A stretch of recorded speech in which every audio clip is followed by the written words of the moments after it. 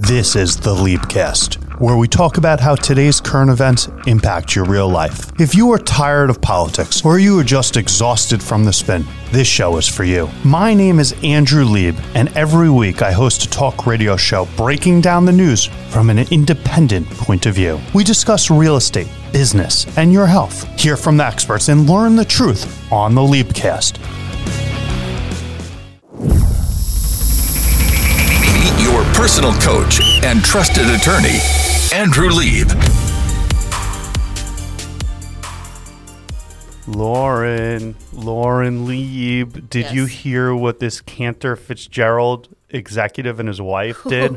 I did. You did? So this guy, if you don't know Cantor Fitzgerald, it's money. Like, my mother is still disappointed in me for not applying to work at Cantor Fitzgerald. Every time these people are the best in finance out there. Like, I know there's a lot of different companies out there, but so anyway, my point being that I've never met someone who works at Cantor Fitzgerald who's struggling financially. Oh no. So this Cantor Fitzgerald executive and his wife had rented a house in the Hamptons. They rented this house in the Hamptons like lots of fancy people do. And it's Cantor's ultra-wealthy chief administration officer. And they paid $10,000 a month for the past 2 years to rent the $5 million Watermill house. So Watermill, if you don't know, is one of the most expensive addresses in the United States. In the Hamptons, the two most expensive, generally, it changes year over year, are Sagaponic's usually number one and Watermill is usually number two. But sometimes Bridge jumps in there or something like that, but Watermill is not cheap property. And $10,000 a month, like... I thought that was low. Well... For considering Watermill. Yeah, I'm with you on that. It's low considering Watermill. Like, we have clients that are paying $100,000 a month, and there's places that rent for $1 million, $2 million. So anyway, they rent this place, and I brought in my friend Leslie Mendoza from our law firm. She does a lot of the landlord-tenant practice because I just thought she would love to hear that they're refusing to leave, Les. And they will not leave, and there's a lawsuit apparently going on. And as we all know, that you read that there's eviction moratoriums where you can't do evictions. And the federal one, when does the federal one end? What is that, June 30th? I believe so. Yeah, but there's a New York State moratorium. Can you tell me about that quickly? So the New York State moratorium applies if a tenant files a hardship declaration, and that stays the eviction up to August 31st, 2021. So just so I'm crystal clear, yes, you're saying it goes to August 31st, better yet, September 1st, because the moratorium's to the 31st. Yeah. But it doesn't apply for a Cantor Fitzgerald person because they're not going to have a hardship. Yes.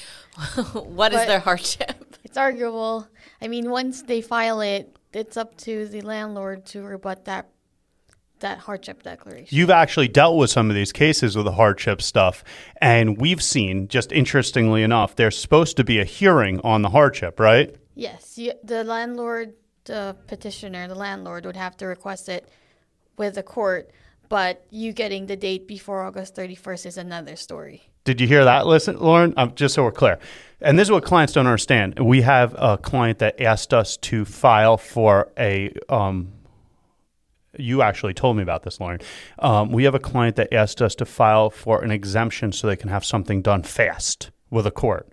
Do you know what I'm talking about? They said, hey, I have a pending real estate sale, and they were trying to get an estate through. And they said, can I file this thing, so I can get exemption to go fast? And I said, you actually need the judge to read your application to go fast. And the only thing we're waiting on is for the judge to read the other application. So it's going to be a nullity. It's no point. So Leslie's point, and you correct me if I'm wrong, Leslie, and this is what our clients don't seem to understand, and what a lot of people out there don't get, is yes, you can file an eviction proceeding, correct? Correct. Yes, the tenant can then say, I have a hardship, and they put in a hardship declaration, which, by the way, the landlord had to give them a form when they filed the petition, correct? Correct. And then the court will say, hey, we're going to give you this date after September 1st, and except if the landlord requests a hearing to see if they really have a hardship, correct? Correct. But then they have to have the hearing, which, by the way, is impossible to happen in the next 2 months anyway.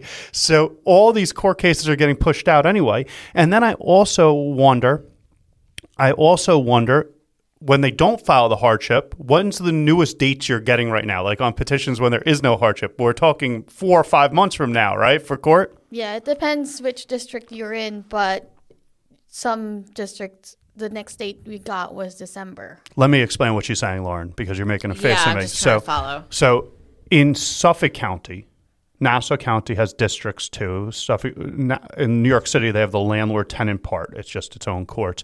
In Nassau County, they have district in Hempstead. But anyway, cities can have their own courts, like Long Beach City has its own court. But in Suffolk County, the western towns have what's called districts, which may or may not be in the same town. The eastern towns, you know how there's eastern towns and western town? The eastern towns are the Hamptons and the North Fork. The eastern towns have town court. So, for example, East Hampton has a town court, and in Southampton's town court, which happens to be in Hampton Bays, which confuses everyone, there's all these courts. And what Leslie's saying is when she says it depends on which district you're in, she's not going to quote you because Leslie is very careful to say it's going to be 5 months. Her point is that each district, one district's 3 months, one district's 5 months, one district's 4 months. But the point is that they all have a stack of evictions. I don't know if you saw. 8 million people they're projecting right now. 8 million people they're projecting right now. 8 million people they're projecting right now to get foreclosed on or evicted after these moratoriums are over. So this is just another example that you need to save your pennies right now, because once that happens, you are going to want to invest. That's what I've been saying the whole time, and everyone thinks we're wrong, but you'll see when there's 8 million evictions and foreclosures, there's going to be opportunities to buy. It's just math. So anyway, let's go back. In 2019, there was a law called the Housing Stability and Tenant Protection Act. I got the right year? Yes, 2019. 2019. And in that law, they amended the General Obligations Law. You don't need to know what that is. So what happens is there's a grand statute that the Congress passes, the Senate, the Assembly in New York State, this massive law. I think it was like 74 pages, single-spaced. And in it, it has lots of different laws that it changes. And one of the little laws it changed was the General Obligations Law with respect to deposits or advances of rent. And that law said, hey, you can't take more than 1 month for a deposit or advance. Am I right so far? Correct. And so that shocked the Hamptons market. And it just goes to the Cantor thing. I just want to point it out. And what happened was, historically in the Hamptons, you would say, hey, rich person, you want to rent $10,000 a month, give us all the money in advance and give us a security deposit or don't take our keys. That's how it used to all go. But this new law said, hey, the most you can get is 1 month.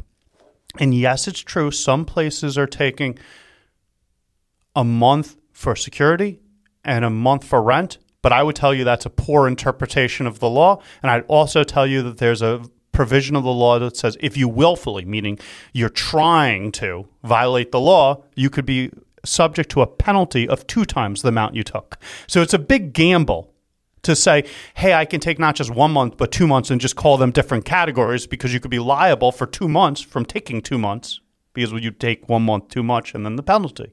Doesn't matter. So let's back up again. Historically, Lauren, if you were a Hamptons, a North Fork landlord, a Hamptons, a North Fork broker, a Hamptons, a North Fork attorney, you would say, I want all the money and then some for the whole season. And then you'd have another provision in it that said, if you stay longer, your rent goes from $10,000 a month to $30,000 a month. That's called a holdover provision.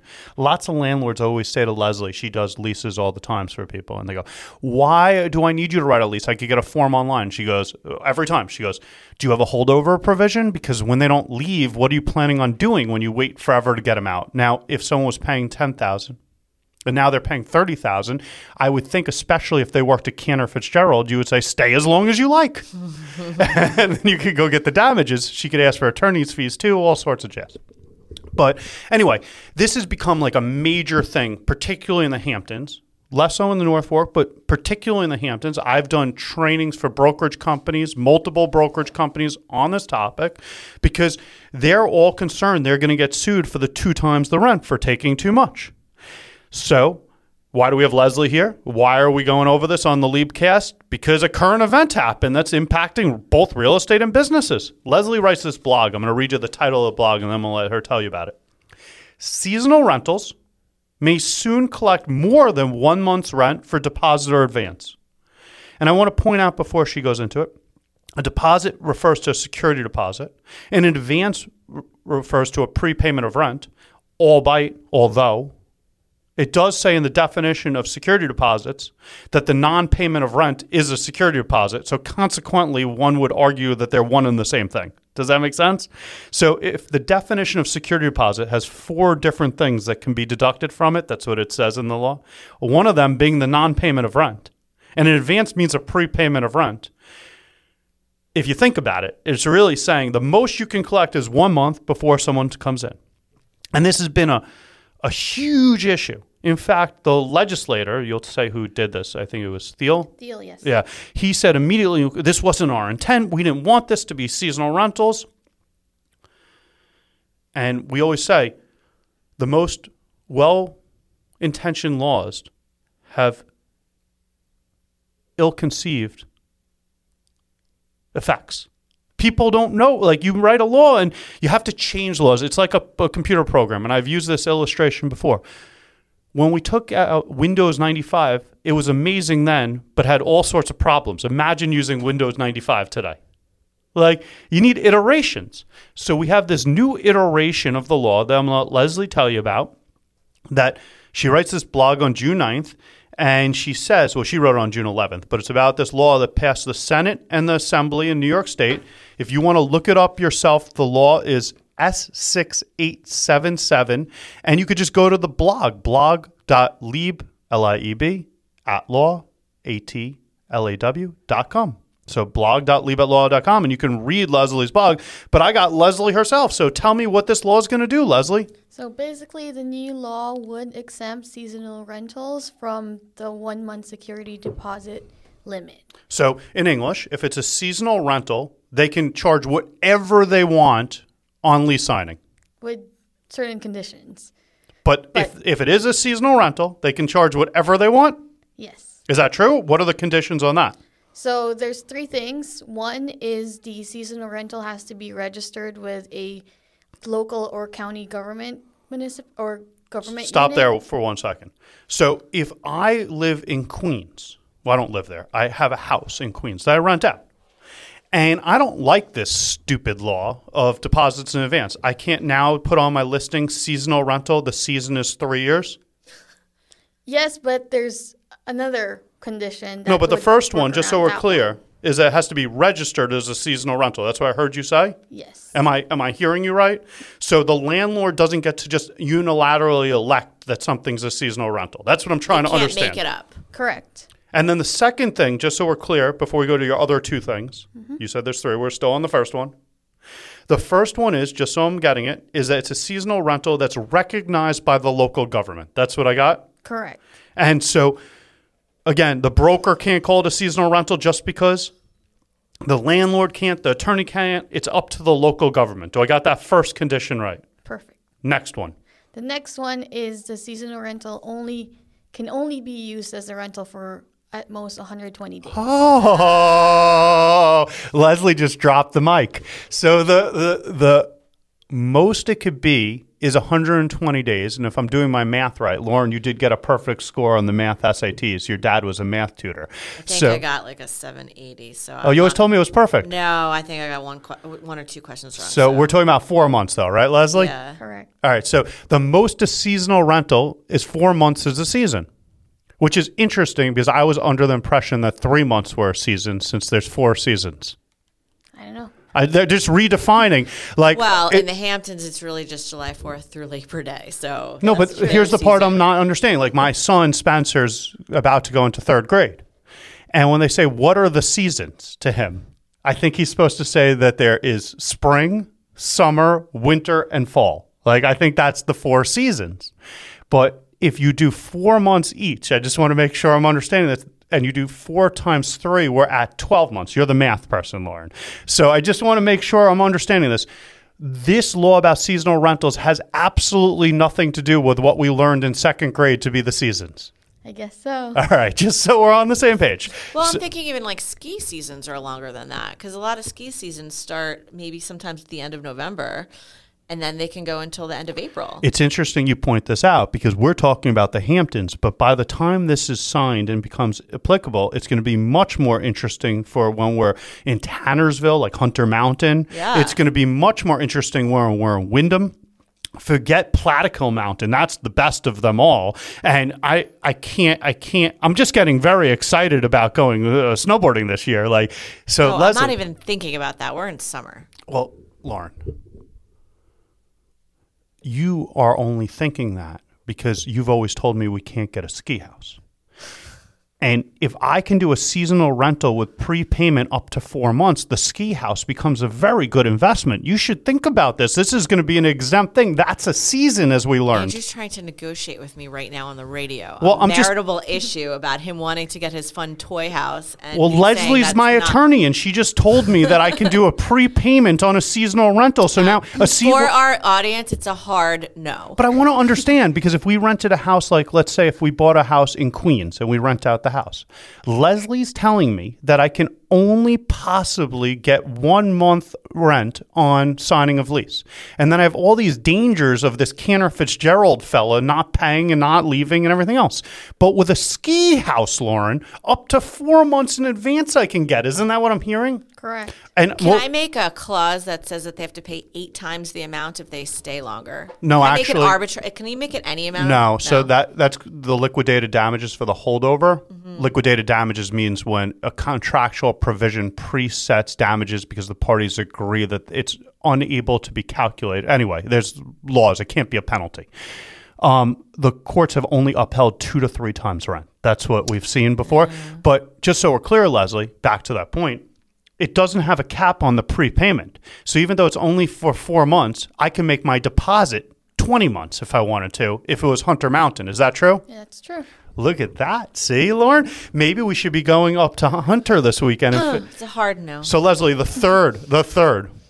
So the third one is the tenant must have must have a primary residence, and that should be on the lease too. Lauren, what do you think about Bel Air as a mountain? That's an under-invested area, and that's a state mountain, so it's even cheaper for lift passes. Maybe that's where we should put our house. Hard no. I don't understand. So the tenant has to have a primary residence elsewhere. Yes. How would the landlord know that? So it has to be expressly on the lease. So I guess once you start looking for tenants, you have to get their IDs, you have to get their credit application, stuff like that. But it's on you to make sure that the tenant actually has a primary residence to come back to. I disagree with this provision, Leslie, because I'm going to tell you, I know people that are very rich in the Hamptons that have no primary residence. They go from 2 months in the Hamptons to 2 months in Aspen to 2 months in France. And they just jump around, get up to get down. And so Jump. I think that's a different song. No. I got excited. It was pretty good. So I just want to rewind and make sure I understand. There's a new law that hasn't been signed by the governor yet, but it's passed the Senate and Assembly. Am I correct so far? Correct. And it's going to change the Housing Stability and Tenant Protection Act with respect specifically to the General Obligations Law, with respect specifically to deposits or advances on rentals, residential property, because it was only residential in the first place. And it's going to be an exemption for seasonal rentals. Do I got you so far? Correct. And it has absolutely nothing to do with the eviction moratoriums whatsoever. Correct. And so this law, as they're suggesting it, has 3 prongs to it. Prong number 1 is that the rental has to be recognized as a seasonal rental in the municipality, Correct. which I want to go back to. Prong number 2 is that it's up to 120 days. That's self-explanatory, although I disagree with their definition of seasons. Maybe they should have called it 4-month period rental. That's true. Because now my son's all confused. So the third one is that they have to have a primary residence elsewhere. Again, I disagree with the word primary. They should have to have residences elsewhere because some people don't have a primary residence, particularly Hamptonites in retirement. You have a point, yeah. And maybe they can modify that next time around. But let's go back to the first prong because a lot of morons are listening to our show. It's not very nice of you to say. Well, here's what they're doing, Lauren. I'm going to tell you. Everybody that listens are the smartest people ever. No, because I would be one of the morons. Here's what I would have heard. Leslie said that I can go get prepaid rent as long as I have these 3 categories. It's a seasonal rental, it's up to 120 days, and they have a primary residence, and it has to be recognized in the lease. And I would have turned off the radio at that point.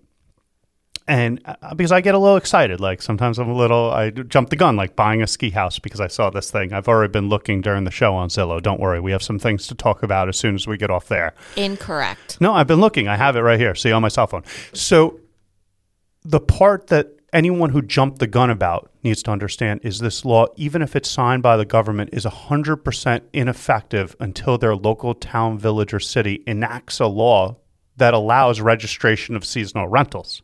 Is that really what I want to get across?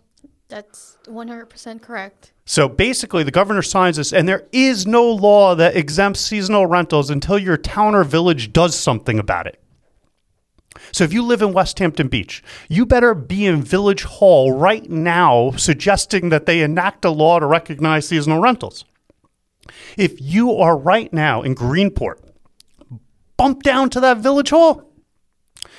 Now, particularly, my friends up in Hunter, my friends in Wyndham, if you want Lieb to broadcast live from Mountainside, once we convince Lauren that this is the best investment opportunity of your lifetime, we need you up there. Bel Air, my friends at Plattekill. I need the powder. Pow, pow, pow. This is the Liebcast. Happy Father's Day.